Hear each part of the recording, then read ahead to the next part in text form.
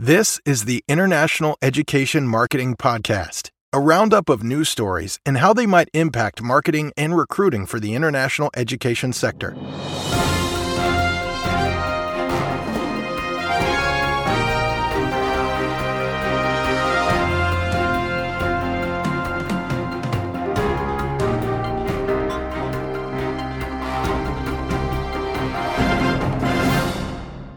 Welcome, everyone. I'm your host, Daniel Chatham, and this is episode 73 of the International Education Marketing and Recruitment Podcast.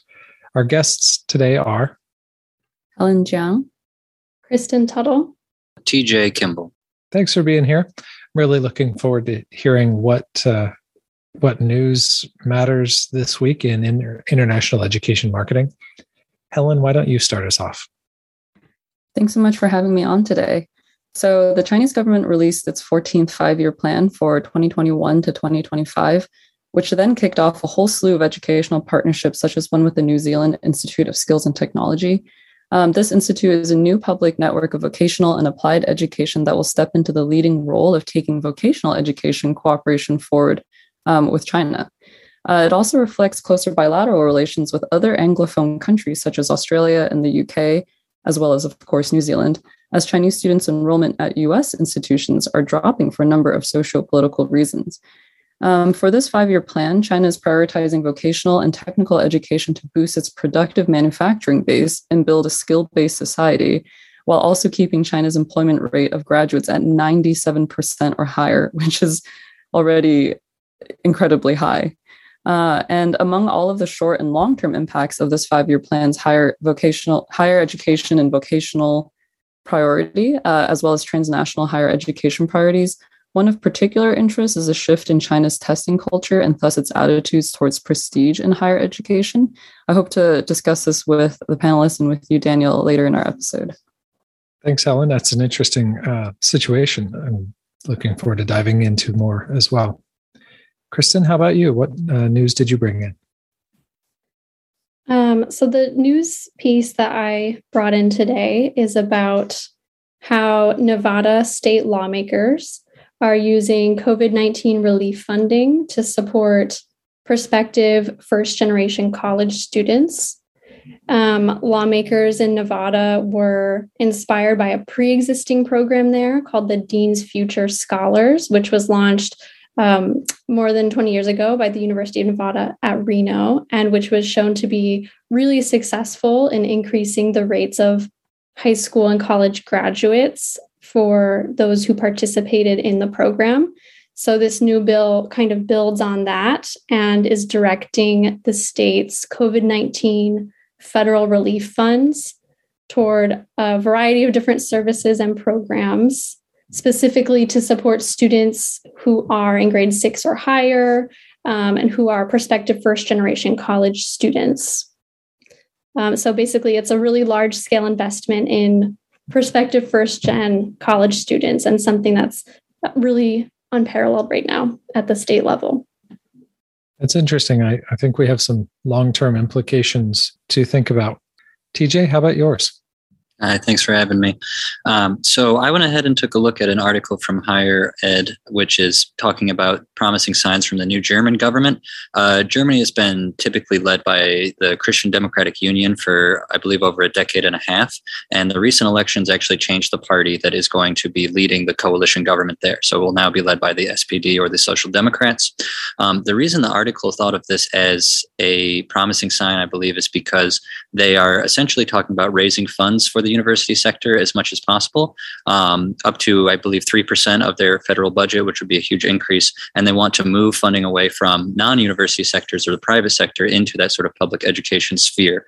The SPD is a left-leaning government, certainly not left-wing. CDU is right-leaning, certainly not right-wing. But it shows how kind of a small political change in kind of the world of Western democracy can really have a huge effect on international education. Of course, we saw that here in the United States over the last 4 years. That had an effect on everything from enrollment rates to how people perceive the United States. And now hopefully that image is starting to change. I think we typically think of Germany as a pretty progressive place when in terms of offering things like universal healthcare and free college. But it's interesting to see them push sort of the limitations of what they see as progressive, especially in the education sphere. And I believe that if they do move towards something like this, if they continue to improve their universities, it's going to get a more appealing location for all types of international study, whether that's study abroad from the US or four-year degrees from other countries. So I just thought that was really fascinating and could be a wider theme if we apply it to other political movements around the world too. Did I hear you right to say that they want to expand funding up to 3% of GDP? That's what I believe, yeah. Or at least when I'm looking at the article here, it's talking about the German Agency for Knowledge Transfer and Innovation would get 1 billion euros. So that would be something new. And then it's basically talking about how over the last several years, the non-universities or non-public sector has benefited massively from government funding, while the university sector has been funded, but basically stagnant in that funding. So now the SPD and its coalition is trying to increase that funding and change the system for the better, even though it's already perceived as one of the best in the world. Our U.S. Defense budget is about 3.2% of GDP, for reference. Well, let's zoom out and talk about these more broadly. I'm curious to hear about the way you see these things impacting higher education, and if these items that you brought up become part of a longer trend, or how they might become part of a longer trend. What might be our impact or the impact they have on marketing for international education? In terms of China and what I mentioned about prestige higher education, just a very, very quick and general overview. In China, there's very much a culture of testing, testing at almost every stage of secondary education, and then taking an extremely grueling high school graduation exam to get into college, or I should say get into universities. And even then, it's very fraught. And so the government's shift towards highlighting vocational education and also its focus on producing a skills-based society has really caught a lot of interesting attention in the foreign policy sphere, but also as it relates to international education. A more recent example is that a few months ago, English tutoring and English as a compulsory subject were also eliminated from certain major Chinese cities' secondary education. So this is kind of a whole of government and whole of society paradigm shift. And I'm really curious to see how this shift in encouraging education for the sake of learning, as opposed to for the sake of a numeric score, will trickle out into the international education sphere in terms of international student enrollment at the US, or elsewhere. And also, I think someone who has taught in China as a Peace Corps volunteer in Sichuan province, which is southwestern, so away from the coast, I do think vocational education and also transnational partnerships where other countries can have an easier time opening up campuses in China will benefit everybody in society. There is a lot of lost human capital because of one bad score on one test early on in their life that kind of decides the course of their life. And, with the one-child policy, that is also the future of two families' futures as well. So if the news piece about first-generation college students in Nevada becomes part of a larger trend, I definitely think this would have a really positive impact on higher education generally and in international education specifically. It's definitely broadening and diversifying the funnel for higher education and investing specifically in people who are in populations who are typically underrepresented in higher ed. And I think that's really completely interconnected with international education, since so many international education programs either require some sort of advanced degree or are available specifically to students who are in the process of completing their degrees. So I think increasing access to higher ed generally will also increase access to international education. I agree with that. And I wonder about the sustainability of this initiative. What does it mean in 2 years when COVID doesn't need any more relief, or 3 years, or however long it takes? It's a really good question, and something I was wondering too as I was reading the article. It sounds like they have planned to fund this at least through the next few years. But after that, I'm not sure exactly what they have planned.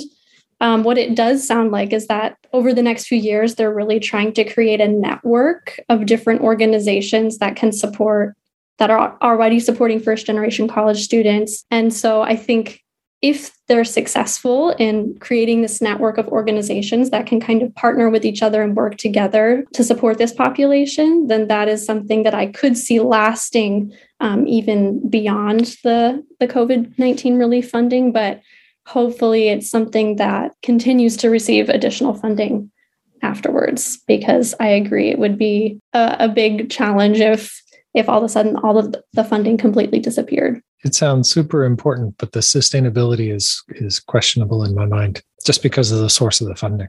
TJ, what are you thinking about here? Yeah, just to jump off that point, I think it creates an interesting contrast between how the German government is looking at their university system and increasing funding in a way that kind of prioritizes longevity, whereas the state government of Nevada is essentially forced to look into other avenues of how to get that funding for academics, because the federal government in the United States has essentially been frozen in terms of how it funds higher universities for decades now. And so I think any state legislator who wants to help students gain access to the university system sort of has to be creative, and finding funds from COVID relief is a creative way to do that. Of course, it raises the immediate question of sustainability, but they're sort of between a rock and a hard place. They don't have a lot of options to go for that funding. Whereas with the German scenario, it's really a political shift and a sort of following up on a promise. Many of the coalition parties, the coalition is made of the SPD, the Greens, and the Liberals, basically the socially, you might call them socially liberal, fiscally conservative party. They essentially campaign on the idea that they were going to improve the education system, and that improvement was going to last. Now, in terms of longer trends, I think that basically points to the fact that if other countries were to start following that trend, it's hard to imagine the United States doing the same thing, just because our situation has been so stuck for so long. And if other countries continue to advance their education systems, it's just going to make the US a harder place to justify for other students to study in when it's so expensive, when there aren't certain protections in place, there aren't guarantees. You have to think about everything from health insurance to housing to this, that, and the other thing, while all of the other countries are providing, the same quality of education, while also putting more money into it and improving that system every year. So it really strikes a strong contrast to me, because how do we actually do these things in a long-term way? We are, in education, it seems like we're very subject to political shifts. If somebody comes into office or comes into power that doesn't have a strong view of higher education, they can completely sabotage it. And the inverse is true as well. If somebody comes in and they highlight that as a priority, then it can really be a huge benefit to the country and the entire marketing sphere for education in that country. So that was the contrast that popped up to me immediately. It's just, it just seems so American versus outside of American in terms of comparison. On the one hand, we have people basically trying to use creative ideas to fill a gap that shouldn't exist in the first place. And on the other hand, we have political parties trying to make good on their promises that people voted them in to do. It kind of makes me a little jealous of what's going on in Germany, to be honest with you. The thing is, we have with this week's episode, 3 governments doing 3 different policies for different reasons. And I think as we kind of turn full circle and look back at China, the interesting thing to me is that it's an expansion of educational opportunities to include the vocational and technical. I'm seeing a little bit of an undercurrent of that in the United States, where we think about it not because of our workforce development goals, but we think about it more through the lens of return on investment. College costs have gotten so high. The opportunity costs are so substantial. And this has been a theme that's come up all season in the podcast, I think. But the return on investment is no longer as obvious. It is still there economically, but it's not as clear. And so I think we see a little bit of a motion towards more acceptance of technical career paths and vocational career paths and the training that goes with them as being good alternatives to traditional stereotypical 4-year university degree. And I think it's very fascinating that China is making international arrangements and agreements to let students be trained in other countries on the vocational and technical skills. To me, that's fascinating. I totally agree. As you may know, the Peace Corps China program actually no longer exists, but here China is expanding its partnerships with other Anglophone countries. And it gives me pause. But at the same time, as a student in this class, I also think about, what are the motivations for this? And in my reflection, I was thinking about, well, this is one part outsourcing, right? Divide and conquer. But also one part in building global competence. Why design a whole curriculum and program and everything, workforce development program, when they can collaborate with other institutions, other governments, and align their priorities, especially in this globalized world, as we love to say. And in particular, China is really focusing on substantive cooperation is the phrase that keeps coming up in the white paper. Really focusing on developing international campuses that double as training centers, and also having pre-established or pre-approved apprentice or internship opportunities, so that, the whole marketing element of the recruitment process, but also making sure the students from New Zealand or the students from China or from other countries can actually make it to those countries in terms of some of the hurdles that TJ was talking about, visa processing. Oh, this partnership between governments already exists. Great. You're in this visa category, and maybe you'll even be fast tracked because this is a, government to government program. Housing and health insurance. Well, you're part of a government training program or internship or fellowship cohort. It's all being covered for you, and so forth. And I think at the end of the day, that would have, well, I should say at the end of the generation, that would have the long-term impact of, greater trade, mutual understanding, and even immigration flows, as hopefully these students will be able to find work opportunities, or at least develop networking contacts and intercultural business competence for later on in their career, whether they're based, in China, whether they're based elsewhere, or even in a third party country, but working within the region. So, for example, APAC. Yeah, super. Well, are there other connections that you see between these articles, or about the broader issues as we come into our final few minutes? Something that I was thinking about listening to Helen and TJ was just like, and TJ kind of touched on this a little bit, just how much some other countries are really investing in their higher education systems compared to the US, where we see, the state of Nevada, for example, kind of relying on this COVID-19 funding to support students. And so I was thinking about those contrasts, and also the importance of really supporting students once they get to university. In this case, the recruitment stage is important. And I think that that's what the bill in Nevada is kind of focusing on, just getting students in college acceptances. But then once they arrive to campus, it's so important to have strong systems in place to support those students, programs that they're interested in taking, support networks on campus, and things like that. So it sounds like the US could maybe take a page from the book of Germany, for example, and kind of start investing more in those systems as well. Yeah, absolutely. So if you fill the pipeline more completely, but don't have the support structures there, the longer term impact might be more people leaving or failing to complete, and it might have an unintended reverse consequence. Yeah, I can't help but kind of feel like there's an interesting sort of spectrum here, where it feels like China is looking outwards and creating new partnerships there. Germany is looking inwards and trying to find new ways to fund its public university sector. And the United States is just kind of wrestling with itself to try to figure out what to do. And that's based on a myriad of factors. But it's just crazy to think that here in the US, I mean, in 2021, the same party controls all three branches of government, the federal, legislative, and executive. And that may not be exactly the right way to phrase the three branches of government, but you know what I mean? Yet they still can't get these things passed. I mean, some of these things are things that senatorial candidates and presidential primary contenders, really campaigned on. And yet when they get into the American system, they find these roadblocks like the filibuster rule or whatever it might be that just stops this sort of from happening. And I wonder, it gives me some pause and maybe some anxiety to think, how long can the United States remain in that sort of frozen place while other countries are developing and taking in new ideas and finding new means of funding? We're here just trying to scratch money out of things that were part of a national global emergency. And we just shouldn't have to do that as the richest, most powerful country in the history of Earth. So, I wonder, how do we reform that system, or how do we advance it in such a way that we kind of look more like a combination of the two other articles, of the German and the Chinese articles, where we're looking outwards and establishing new partnerships and looking inwards and improving our own system, rather than just scrounging for the crumbs of our relief funding. That gives us something to think about for a while. So I think that's a good place for us to wrap up.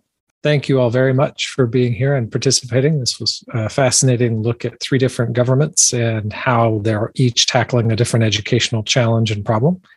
And I appreciate your insights. Thank you for having us. Yeah, thank you so much. Thank you.